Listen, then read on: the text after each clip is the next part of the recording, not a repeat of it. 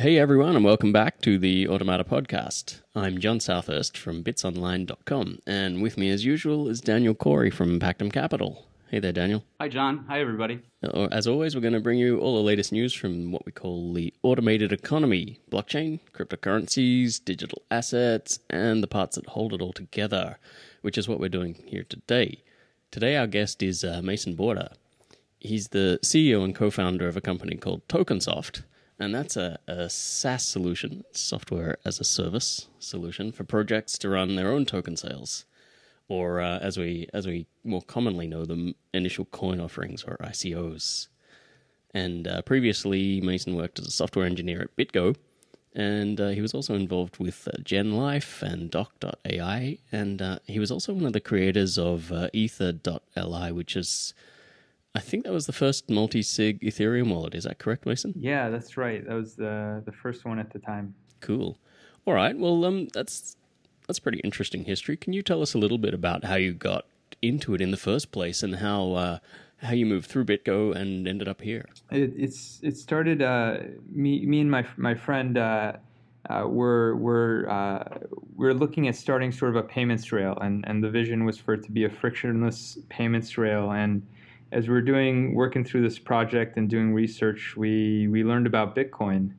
And the technology was really interesting to me because it was sort of a self-sustaining payment system. There was no one controlling it. The technology was really, I thought, very novel, and the way the system functioned was just really interesting. And yeah, as we learned about it as a payments rail, we decided we could do something better, and so. We were looking at starting a dollar-based blockchain, which is basically a fork of Litecoin, and so yeah, that was sort of the introduction to the technology. Ended up building wallets for that and full stack infrastructure and apps, yeah, we worked on that for about a year. Did a legal review and learned that it's something we probably shouldn't launch. Due to money services business issues, and so we sort of wrapped that up and looked up some Bitcoin companies, and there weren't too many good ones at the time.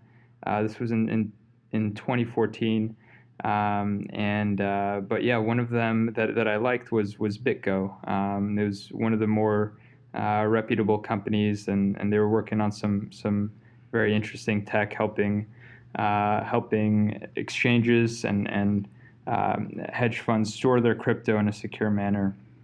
And so yeah, ended up there and was there for a couple of years.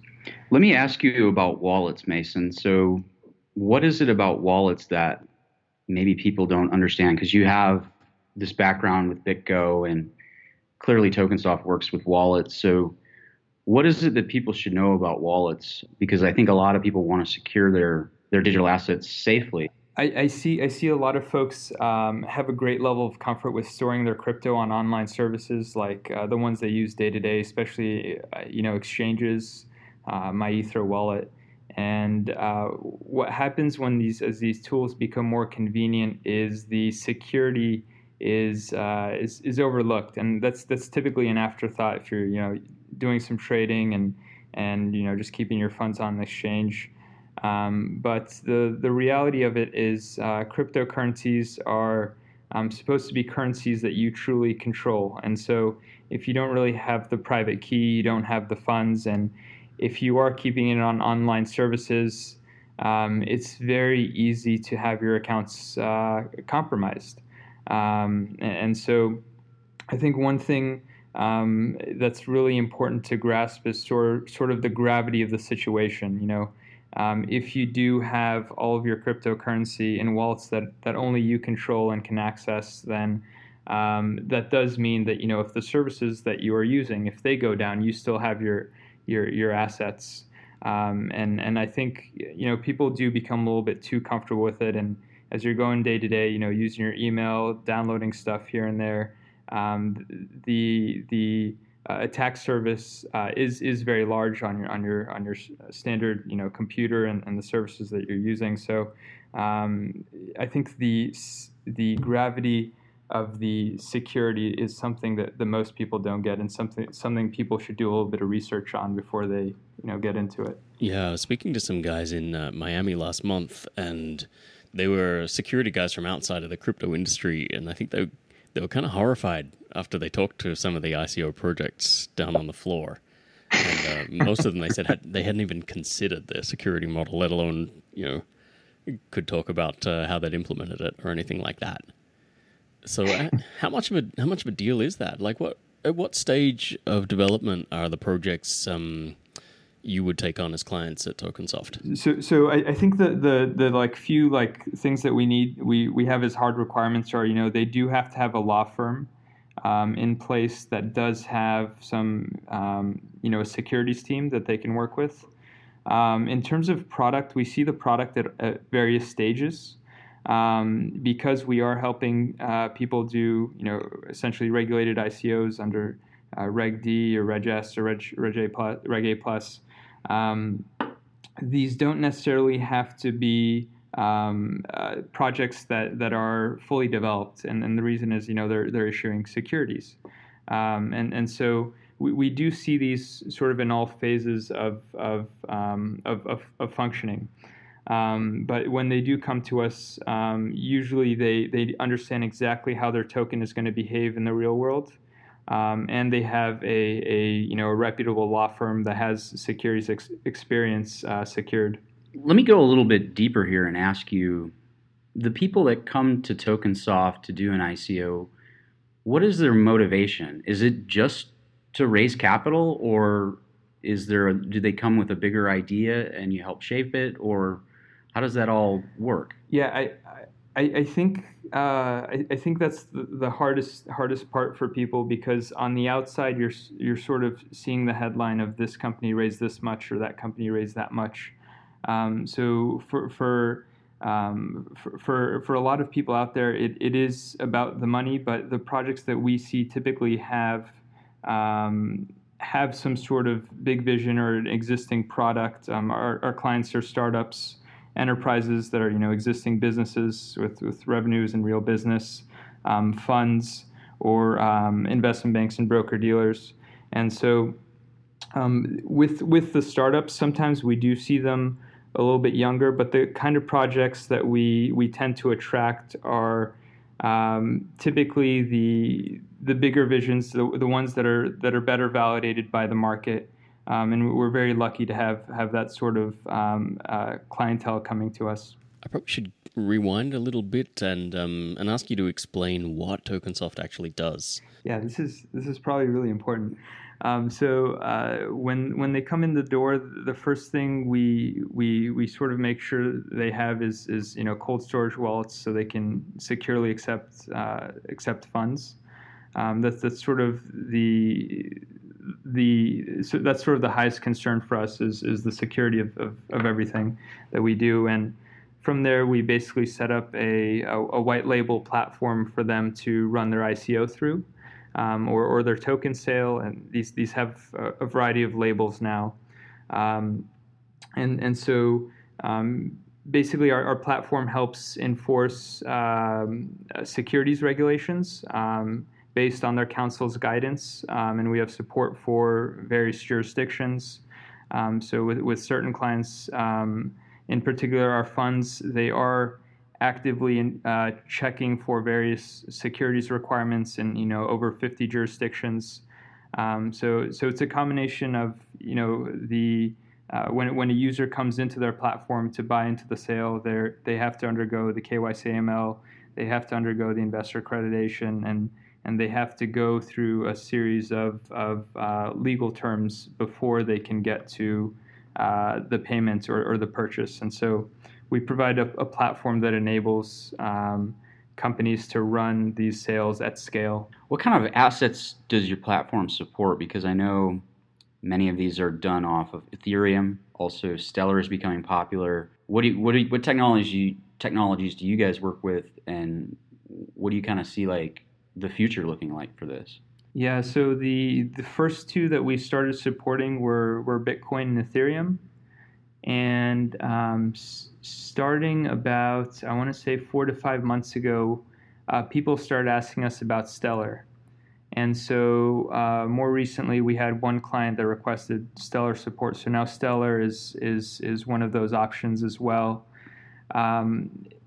Where do we see it going? It's very demand based. So if we do see demand for one technology or another, we are willing to support it. But at the same time, it does have to be. We do have our own assessment that we do. So, for example, it does have to be a large market for that technology, and there has to be future demand for that, and those are some of the characteristics that we have to assess as well before we support an additional technology. So, do you find it quite hard to build a solid solution to all these ICO related problems? Because what I see is the playing field keeps shifting. Every new statement from the SEC might change the field somehow. Is that a problem for you, or is it really not an issue? So I think that's the interesting thing. When we started the company, we sort of took a look at the landscape and sort of figured out what is the right way to do these based on the regulations out there, and we do see this as a playing field that's dominated in terms of regulation by the SEC. A majority of these sales are securities sales, and so. Because we've erred on the side of doing things the right way in terms of regulation, we've seen folks shift over towards doing these in this manner. And so I think last summer was primarily dominated by utility token sales or more open sales where anyone comes in, but these are slowly shifting to launching as sales under Regulation D or Regulation S. And that's something that we've been able to mature into because we've been doing it that way from the beginning. I want to ask about, I guess this is kind of like a competitive strategy thing though, but if you think about it, what you're doing is disruptive and competitive to Wall Street, right? Wall Street generally is where you would go to issue something to raise funding. Have you had any interactions with folks on Wall Street or in finance and how they feel about this stuff?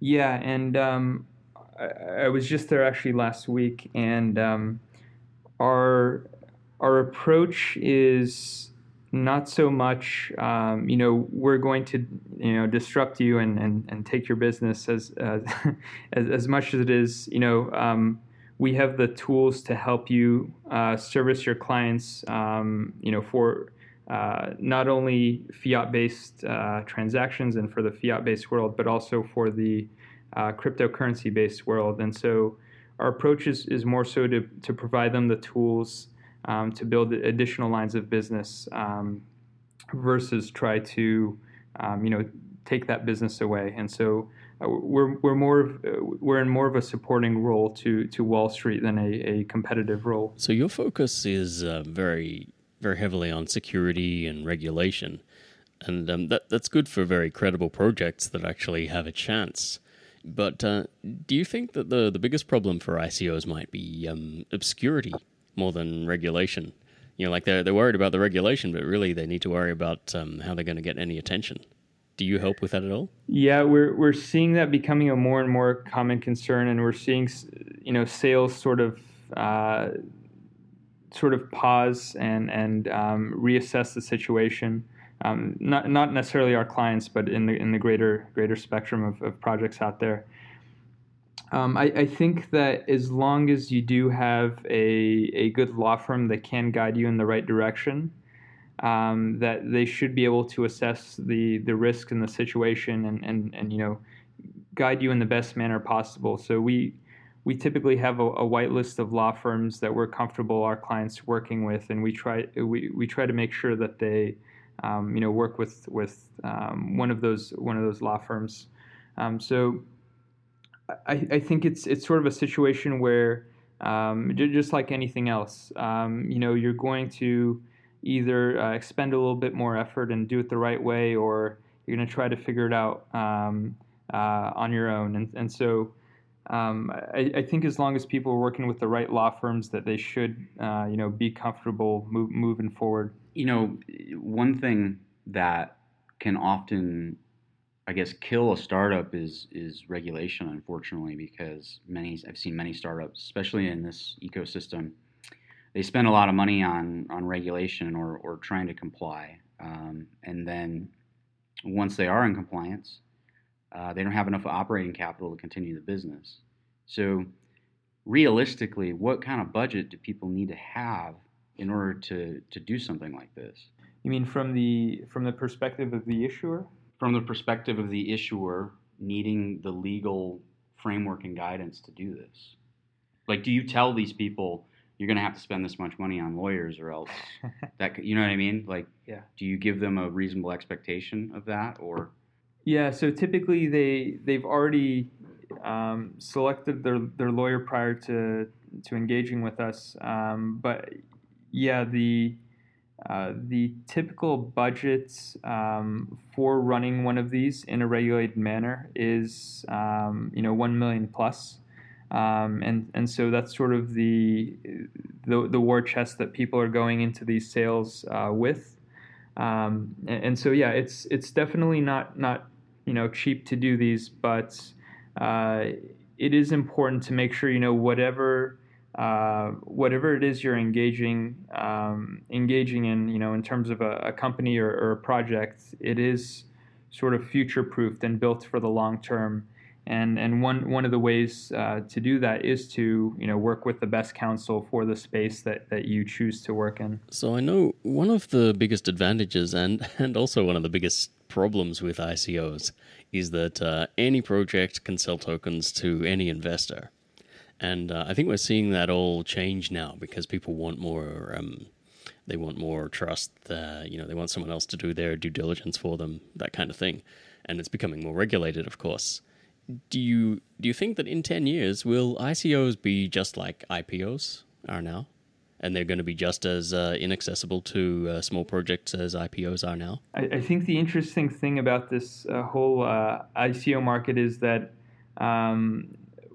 what are like the fundamentals that we've sort of like developed. So before, when you were a startup, you wanted to do crowdfunding. Typically, you could just sell these to the U.S. market. But for the first time, we are actually learning the rules of crowdfunding globally. And so one of the beauty of all this is that we are now providing access to raising capital to a global audience for these companies, and no matter where you are, you can sort of participate in these sales. And so my hope is that these fundamentals sort of persist, and it's hard to project exactly where it will go, but I do see a paradigm shift, and it is shifting towards greater accessibility versus more private sales where only an elite few have access to the deals. We're somewhat trying to get you to predict the future here, but I do want to ask about exchanges, because the exchange environment is very interesting. It's global. Every exchange has different assets. Some exchanges don't want to list many, like Coinbase, GDAX. What's the future of exchange? I mean, these things will need to be on some sort of platform. Is that going to be centralized platforms across the globe, or is it going to be decentralized using OX and other protocols like that? Like, what's it going to look like, do you think? I think what we are seeing come to fruition is sort of a global financial fabric where the rules of every jurisdiction are becoming more clear, and we are developing tools that can help assets move globally more freely. Whether those are sort of hard rules and built into the system, or whether these assets transfer through decentralized exchanges, I think remains to be seen. But it does come down to more clarity on the regulation. So it could go either way, but I think the one thing that's common between the decentralized exchange route versus the centralized exchange route is these assets have become more liquid, and there is greater liquidity across the various jurisdictions around the world. So have you ever actually turned down a client who is looking for your help? Absolutely. You don't have to name them or anything, just in case you have. Yeah, did you just tell them no, or were you nice about it? I think it's always hard to say no, but they're I guess we're one of those companies that doesn't receive we don't receive a lot of the wrong clients through our doors because we do have good filters. But yeah, there have been a couple times where if it seems like it's a project that's not like well developed or they're not in it for the right reasons, we usually don't continue the conversation. But most of our deal flow does come through lawyers, and they tend to be higher quality projects and higher quality teams, and so we haven't had to say no too much, but yeah, it's always difficult to sort of like turn these down. So let me ask you, what would it be when a client comes to you and it's an absolute yes? What makes that an easy decision? Well, it's we do have to learn a significant amount about the project before we commit to it, but their legal team is one of them. We do take them through a rigorous intake process, and if they make it through that, then we take them in. But it's some of the fundamentals. A good team that can, and these are the trends amongst all of our clients. Good teams that are very good and can execute. They are working with very high quality law firms. They are structuring these sales in the strictest manner possible in terms of adhering to the regulations and compliance requirements. And so those are some of the fundamentals of the folks that do come through our filters. Do you think in the future, as the regulation increases, investors themselves are going to put some pressure on the projects? They want a little bit more from their investments. They want more than a utility token. They want an actual share in the company. Do you see that happening, or are tokens always going to be something a little bit different? Yeah, no. So in terms of the enterprises that we service, we do have clients that are doing tokens that are linked to equity in the company. And so, for example, they will say, okay, we want to do a sale for, I don't know, for example, 15% of the equity in our company, and each token is going to represent a share in this company. And so that's something that we're seeing become more and more common as more sophisticated businesses and enterprises enter the space. And for just to give another example, we're also seeing for the funds, they're essentially tokenizing their LP interest. And when you own a token that does represent an LP interest in this company, you are able to, for example, receive dividends on a quarterly basis or maybe on an annual basis, and you are able to essentially sell this token, if there is an exchange that is supporting it. So those are some of the things that we're seeing as the industry is maturing, and there's different types of players entering the space. We're almost out of time, but I want to give a little space for you to let people find you. I do have a question though. Can you teach us to be good at Twitter like you are? How do I do that? Did you just tweet a lot, right? Like that's how you did it? What's the secret? I won't say I'm I don't have tens of thousands of followers or anything, but it does take a lot of practice. And if you want to be good at Twitter, just keep tweeting. Every minute of your day, every chance you get, just keep tweeting, and one day you will be good at it. That's good advice, and also a little bit horrific, I think. Yeah. Well, other than that, I think. Did you want to tell everybody where they can find you, Mason? Yeah. The best place to find me is on Twitter. My Twitter handle is Masonic_tweets. and that's where I'm most accessible. And what's the homepage for Tokensoft if people want to look there? It's tokensoft.io. Okay, cool. All right, and that was Mason Border of Tokensoft. Thank you very much for joining us today. You've been listening to Automata with John Southurst and Daniel Corey. For all the latest crypto and tech news, check out bitsonline.com. And Daniel is the co-founder and CEO of Pactum Capital. You can find that at pactumcapital.com. Okay, we'll be back soon with another report from the crypto economy. And always remember this, the future is automated. See you next time. Bye-bye.